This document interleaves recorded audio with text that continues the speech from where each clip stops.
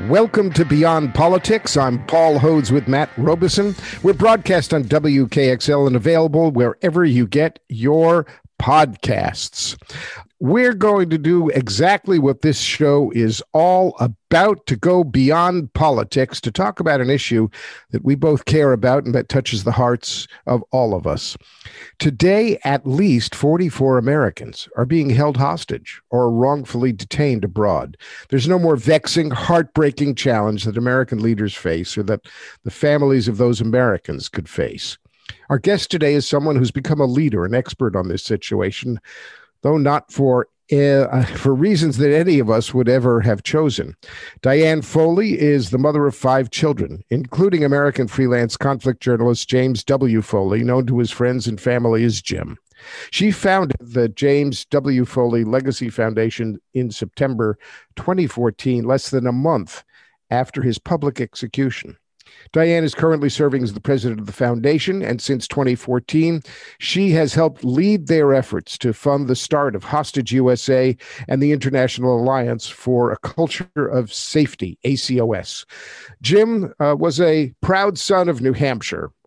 At least we're happy to call him ours, though he came originally from Illinois, and he was a brave journalist, and his legacy lives on in this foundation and its critical work to advocate for the safety of Americans held abroad and especially promote the safety of journalists. Diane Foley, welcome to Beyond Politics. Thank you so much.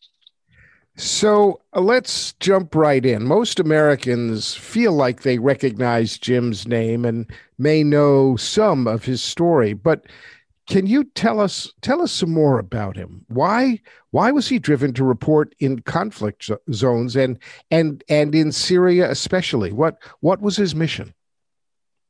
Well, Jim was an avid reader and loved history. He was very interested in the world, in other cultures,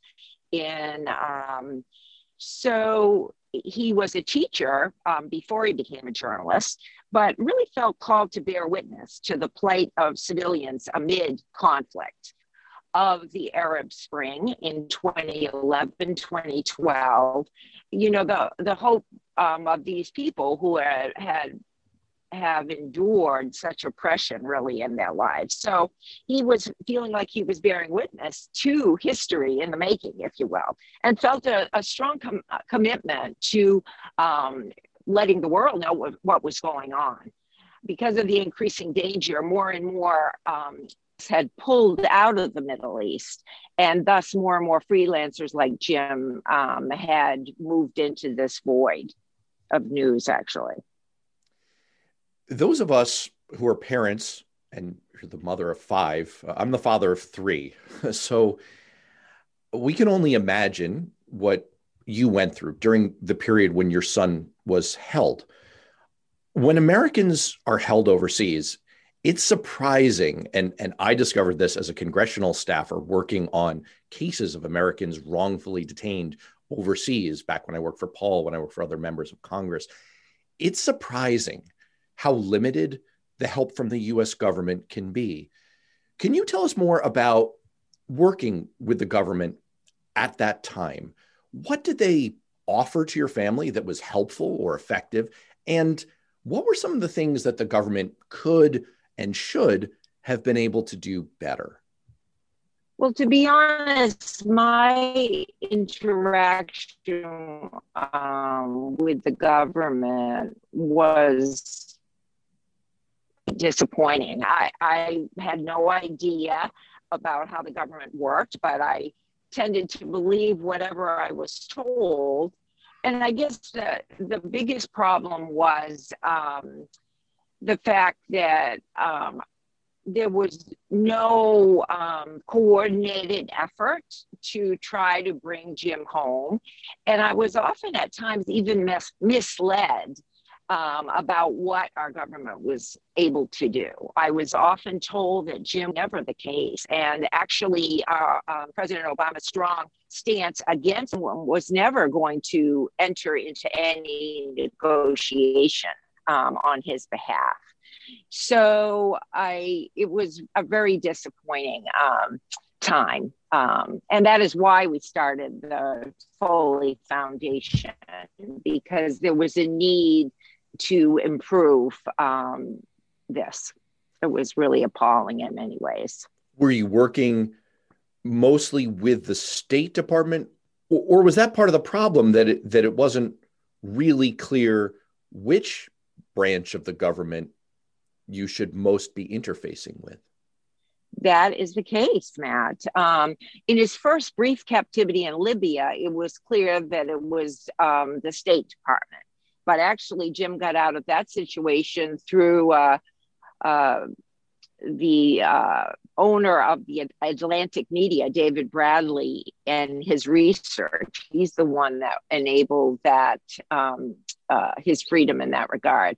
But the second time, FBI was the lead, but they did not coordinate with State Department. So it was very confusing about who was doing what and if anyone was doing anything, to be honest, Matt.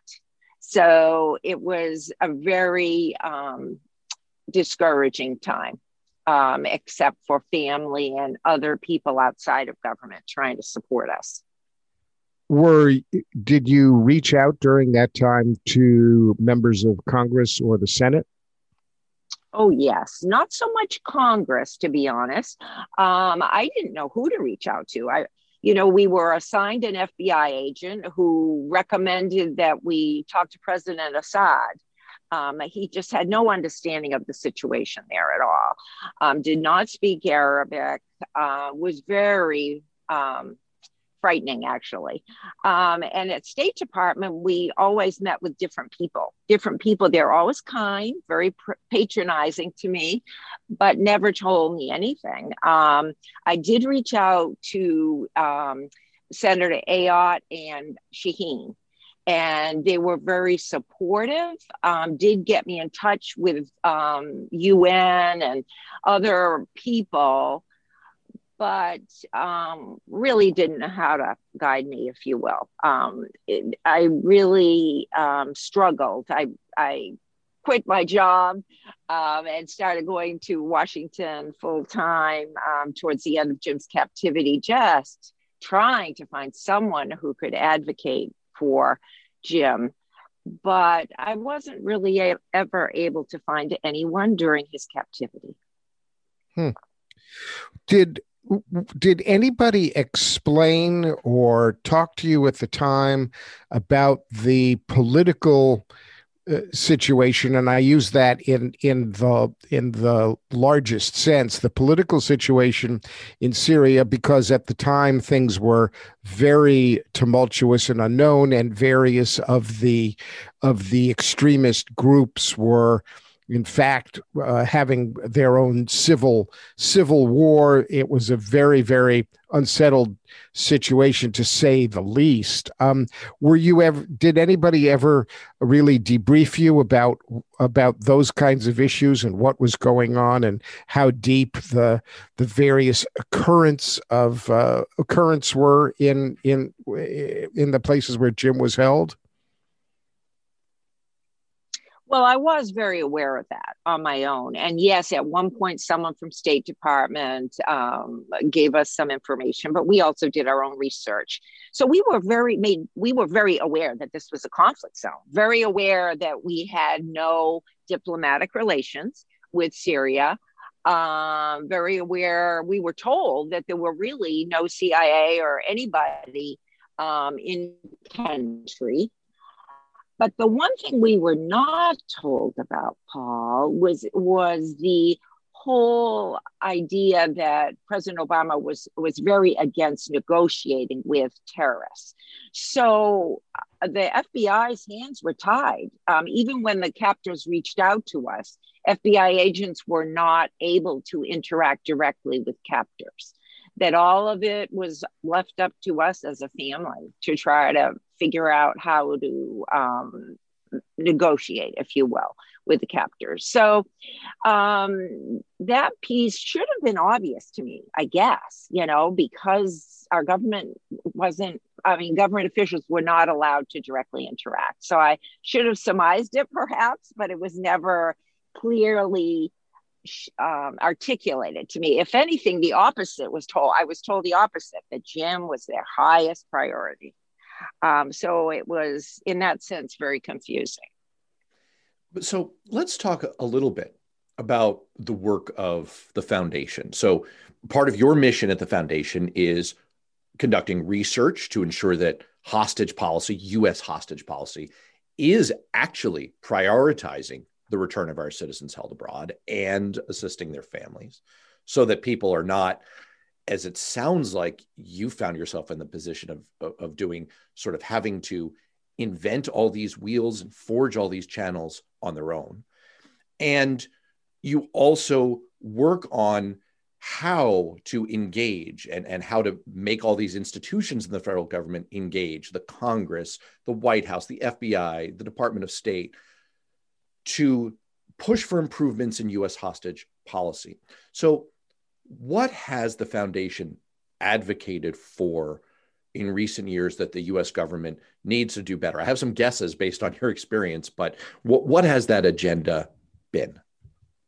Well, the best thing, the most exciting thing was President Obama realized too late for Jim and the other 6 Americans at that time who were held hostage, but he, at the end of his time as president, he issued a total U.S. hostage policy review, which was both internal and external. So it included hostage families like ourselves, what we had gone through.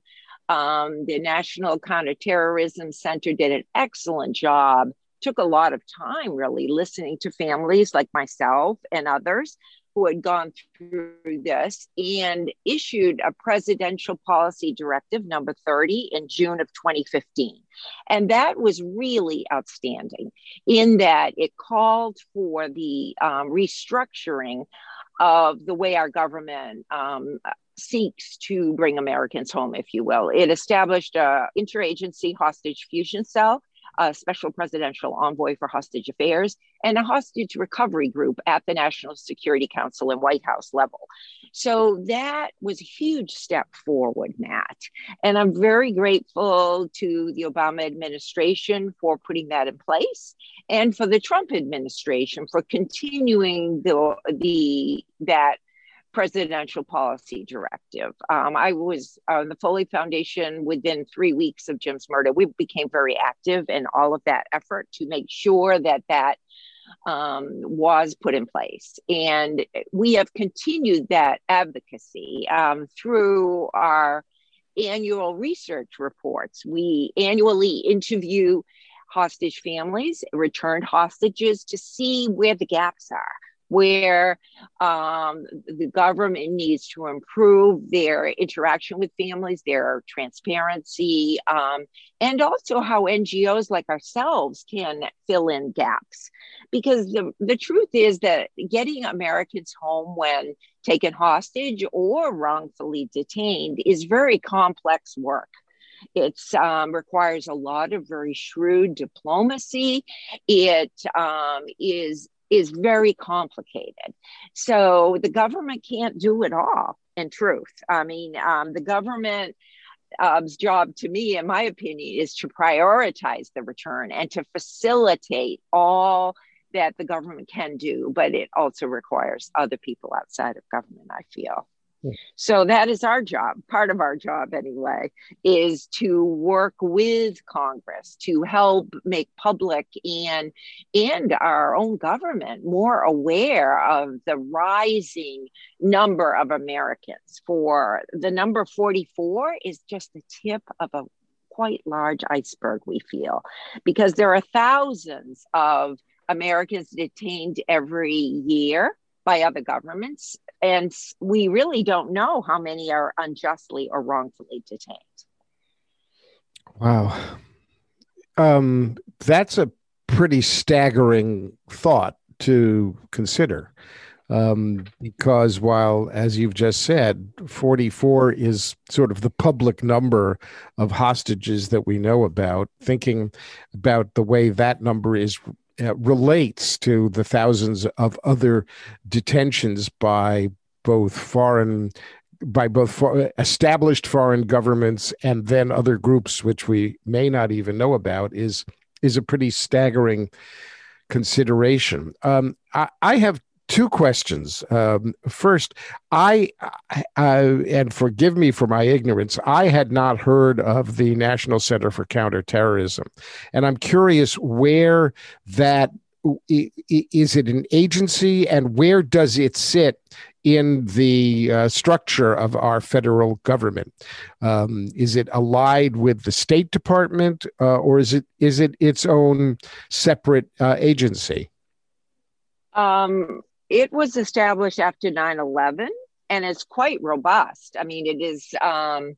It's in Virginia. Where is it? Is it in McLean? Perhaps it's its own entity. And that is why President Obama chose, they initially tried to do this evaluation within their own government, within the White House, if you will.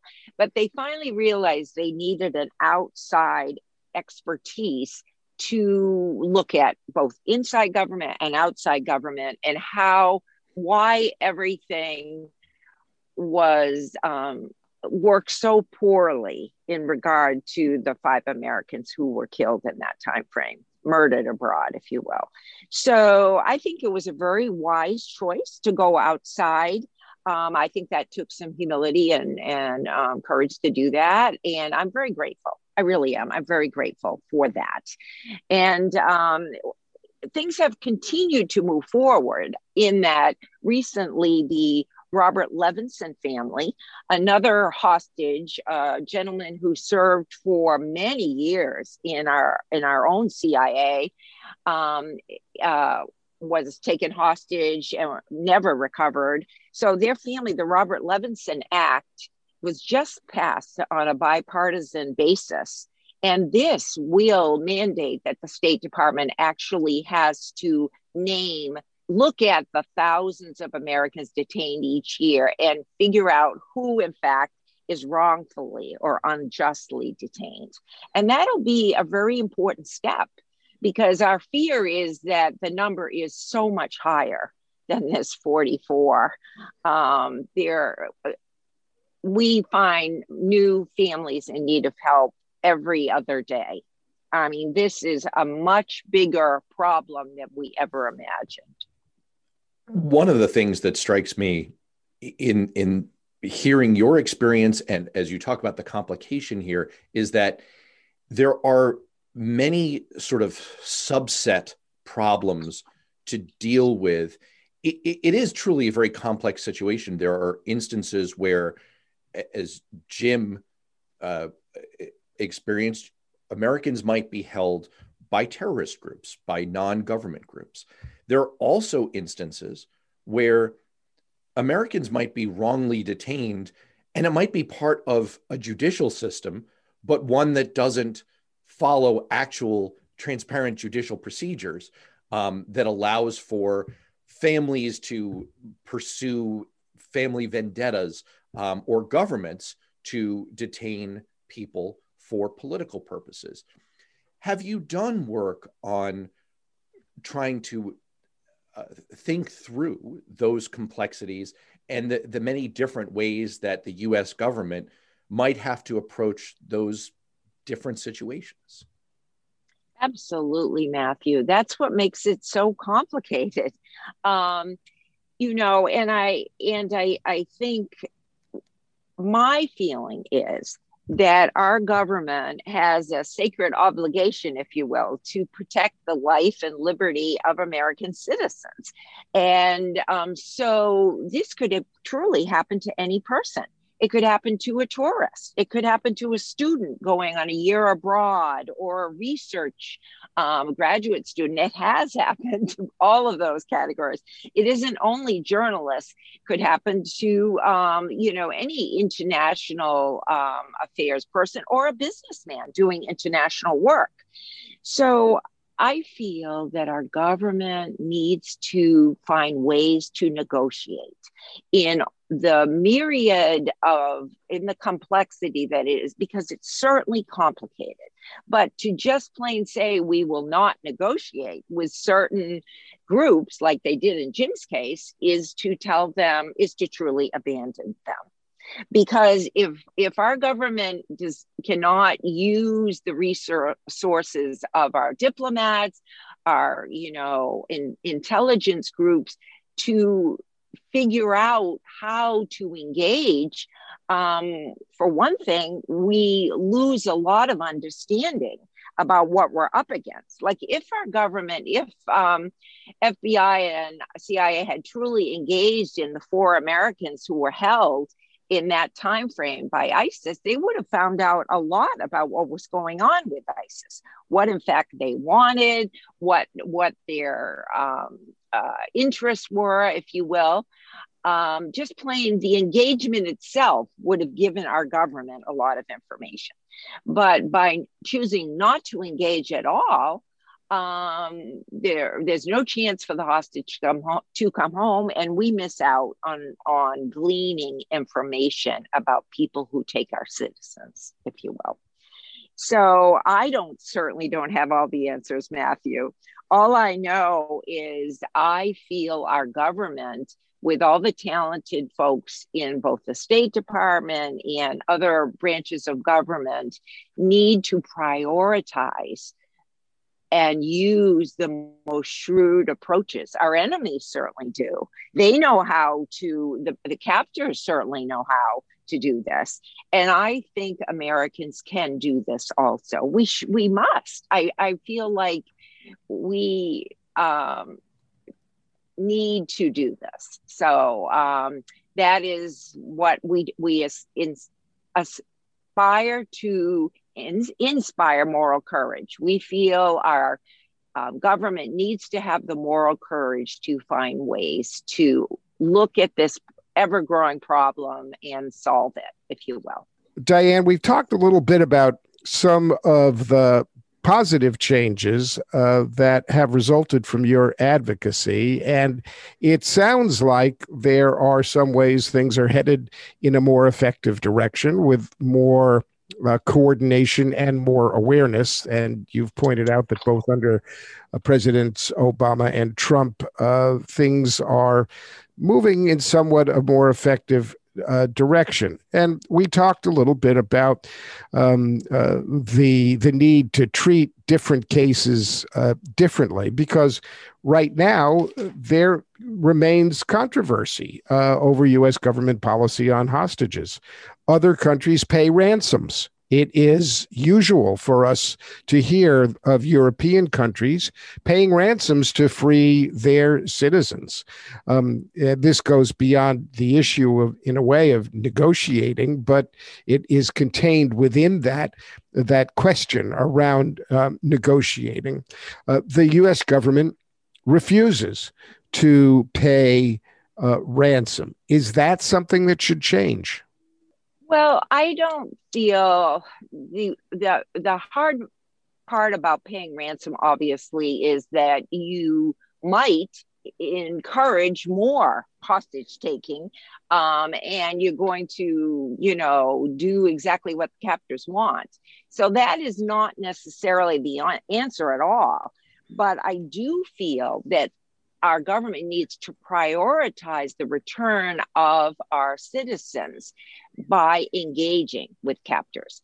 And sometimes it's by saying that we will not engage with the government, such as the question, should we really engage with Iran while they're holding a number of American citizens? That's a question that, is it morally right for us to decrease sanctions in Iran when they continue to take our citizens and dual nationals. That in that way, looking at that and prioritizing the fact that we're not going to deal with people, with governments that hold our citizens. Many of our citizens are being held in Egypt. That's another example. Russia. There are many situations where we could refuse to engage with them unless they release our citizens. There's other situations where we need to find out ways to negotiate and be shrewd about what they're looking for. I think ransom is only one aspect. And yes, it is one aspect that a lot of times some captors want. Certainly terrorist criminal groups tend to want ransom. It's of note that domestically, when people take our citizens or hold them captive, our Treasury does in fact pay ransoms in domestic cases. And I think so, ransom is used sometimes in the case of when our citizens are held, and that is the case domestically. But we've made a decision as a government that we will not use that in negotiating with terrorists. Is that right or wrong? I mean, that is something our government needs to look at. But I do feel it's only one means of negotiation. There are many others. Sanctions is another one, freezing funds, not engaging. There's many other ways to interact with people who take our citizens. So, Diane, your answer kind of brings me up short. I mean, we've just lived through January 6th. We've seen what happens when domestic extremists are emboldened, in this case, attacking the Capitol in a murderous insurrection. But when you have your answer to the last question, you talked about domestic terrorists holding Americans hostage and negotiations and ransom being paid. Can you elaborate for us a little bit about the state of domestic terrorism and any Americans that are held by domestic groups? Is that what you're talking about? Well, it is. However, that is not an area that I know much about, because the focus of our work are citizens who are held internationally, so taken hostage abroad. Domestically, we have a very different policy, though. The FBI directly negotiates with domestic terrorists. If you look back historically, and we do, we take a lot of time to use. Gary Nesner was the head of the Terrorism Negotiation Center for many, many years, and he's written several books about it. So our FBI has a lot of expertise in negotiating with people who terrorize within our country and finding ways to free hostages. And I guess what I'm asking our government to do is to use our similar talents and expertise in these complex international kidnappings. I want to touch on one aspect of Jim's case and of the foundation's work, which is the fact that he was a journalist.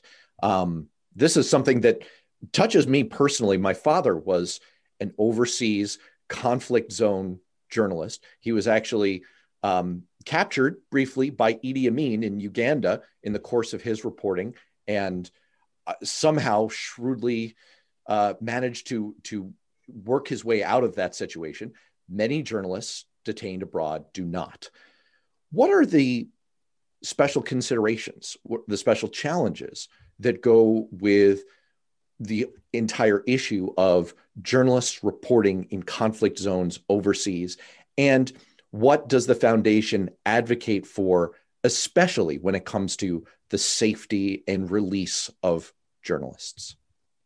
I appreciate that question, Matt, because I feel that the best of journalists are our way to know the truth. These days, there's a lot of disinformation, a lot of confusion about what is the truth. And I feel that the best journalists dig hard, whether it's domestically or by going into really dangerous zones internationally. But to be honest, to go deep into many of our issues domestically has become equally dangerous with it, because we have a lot of online trolling and the disinformation. We have a lot of safety issues brought on by the internet, if you will, and such a different way of reporting. So we have developed two types of preventative safety curricula, one from undergraduate and one for graduate journalist students. And what we're trying to accomplish is we want every single aspiring journalist to have basic safety education, to know how to assess the risk of whatever topic they're seeking to investigate, whether, like I say, it's domestic or international, and to really know how to protect themselves with digital safety also, to really know the ways that people can follow you and terrorize you, really, as a truth seeker. We also, as journalists, have a responsibility to protect sources, to protect vulnerable people who are sharing their experience. So we're very passionate about this preventative safety education, and we're really hoping in the future to make it grow so that it's totally free. So we have several universities that work with us who share it with students interested in political science, international affairs, and such, because we're seeking to create a culture of safety for anyone who is doing risky work. And certainly the work of journalists today can be very risky work. You know, Diane, I have a close family friend, the son of dear friends. You know, a young man that we basically grew up with, who has chosen a career as an independent photojournalist overseas, and has taken himself to conflict zones. He was for quite a while living in East Sudan, I think it was, and traveling around Somalia and Sudan during a period of really serious conflict. He did at one point go get in and out of Syria.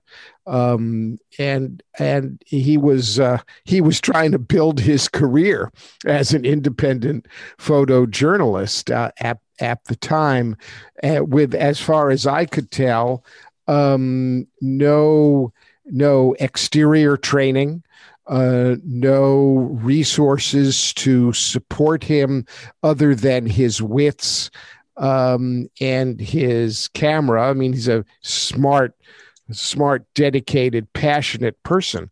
I'm curious whether, in addition to the education programs that you have talked about at universities, there are programs or efforts being made to educate and support journalists who may be out in the field as we speak, doing this really important work, because this is work that lets the world know what's going on in places we would not otherwise have any access to. So it's vital work from the point of view of journalism and education, and letting and raising the world's consciousness about what's going on. But I'm wondering if there's what, if any, kind of support or education is available to folks who are doing the work. Absolutely, Paul. You're making a huge point. And actually, that was one of the things we did within the year after Jim died is we helped found this Alliance for a Culture of Safety. And what that is it's a coalition of press freedom groups, media groups, and freelancers. Because there are more and more freelance journalists like your friend's son these days, because print journalism has just plain decreased. And so more and more of the news and photos we get are from independent journalists who do not have the security safety net. They often don't have access to hostile environment first aid training. They often have no health insurance, for example, kidnapping insurance, none of that sort of thing. So that's why we established this international coalition. So through this coalition, ACOS, we annually support freelancers so that they can afford to go to the 4 and 5 day hostile environment training. We have gotten media companies to help pay for this. It's expensive training, and it's training that's difficult to access if you're an independent journalist because it takes time and a lot of money to have the training. But we are working very hard to promote that training and to promote insurance for freelancers as well as security input. Because you're right, these freelancers need to be able to access security experts about what countries they're going to, what they might encounter. That's all part of their risk assessment, if you will. So we work very hard with the Committee to Protect Journalists, Reporters Without Borders, many of the other press freedom groups within this Alliance for a Culture of Safety, because you're absolutely right. There's a real need for this. So through a coalition like this, we're able to help a lot more freelancers, if you will, to have access to those resources. Another part of your mission is to raise awareness about specific cases. And as Paul mentioned at the top of the show, that you've released a report highlighting the at least 44 Americans that are in that position of being unjustly detained abroad. Are there any cases that you'd like to highlight here for our listeners where that kind of publicity would be helpful to their situation? Anyone you'd like to talk about?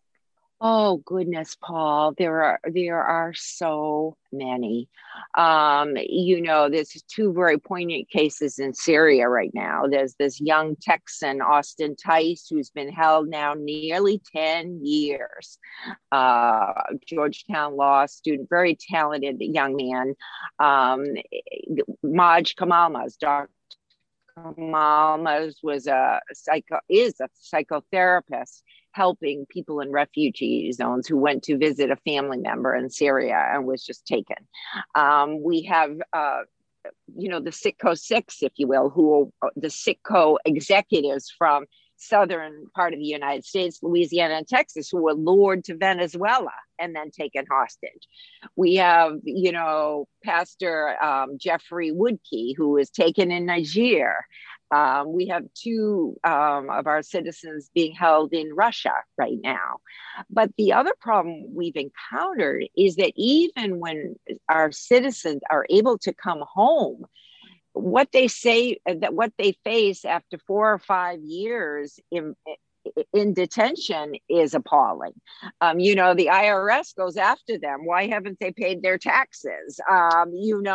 Loans or rent or bills or, there's much work to be done to support traumatized citizens when they, in fact, are thankfully able to come home. So we have much work to do, Matt, to be honest. We have 12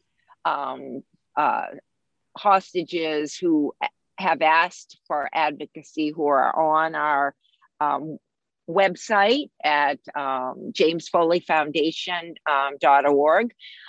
So some of those cases people can go to and learn more. And also our annual report when we talk about anonymously about the issues they're facing. But there's a lot to do, if you will. It's clearly a lifetime of work, and very, very important work. I keep thinking about our military, where the military code is leave no one behind. It's a very clear imperative in the military. And your work has just done so much to change the culture in the United States government, and hopefully the code about the way we approach these very, very intricate and challenging situations.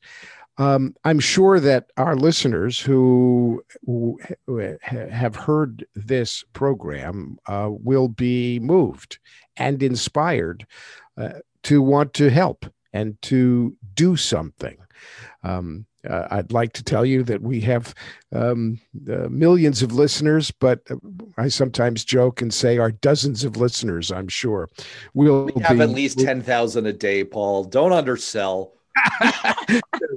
Will be moved to want to help. What can people do who are touched by the stories you've told and what we've heard from you? How do you advise that they take action? What's the best and biggest thing people can do, and how would you like them to reach out and just what can folks do?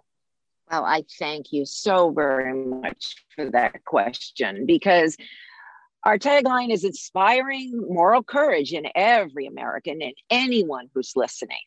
Let us not leave behind abandoned Americans who are out in the world, because we need to be out in the world, hopefully bringing peace and some help to other parts of the world. So I don't think the answer is to stay home at all. I think the world needs our expertise, compassion, and goodness out in the world. But I would invite anyone to become a friend of the James Foley Legacy Foundation. One could find out more information by watching a documentary called Jim, the James Foley Story. It is on HBO, Amazon, YouTube. It's everywhere. But that would help you understand some of what our situation was like. And we would greatly appreciate anyone who wants to join us in our annual Freedom Run. There are many ways people can, first of all, just learn about the issue. I was so ignorant about the fact that Americans are taken hostage, kidnapped abroad, and until it came home to me.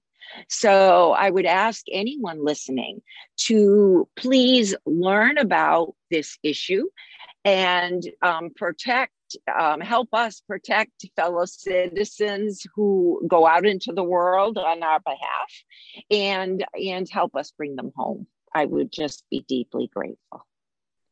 Diane, thank you so much for joining us on Beyond Politics. I'm Paul Hodes with my co-host, Matt Robison. We've been speaking with Diane Foley, the president, founder of the James W. Foley Legacy Foundation, working at so many different levels to help Americans who are taken abroad, who are detained abroad. Thank you, Diane, for your work. And folks, if you're listening to this on our podcast, please subscribe and tell your friends about Beyond Politics. We'll be back next week with another show. Thanks so much.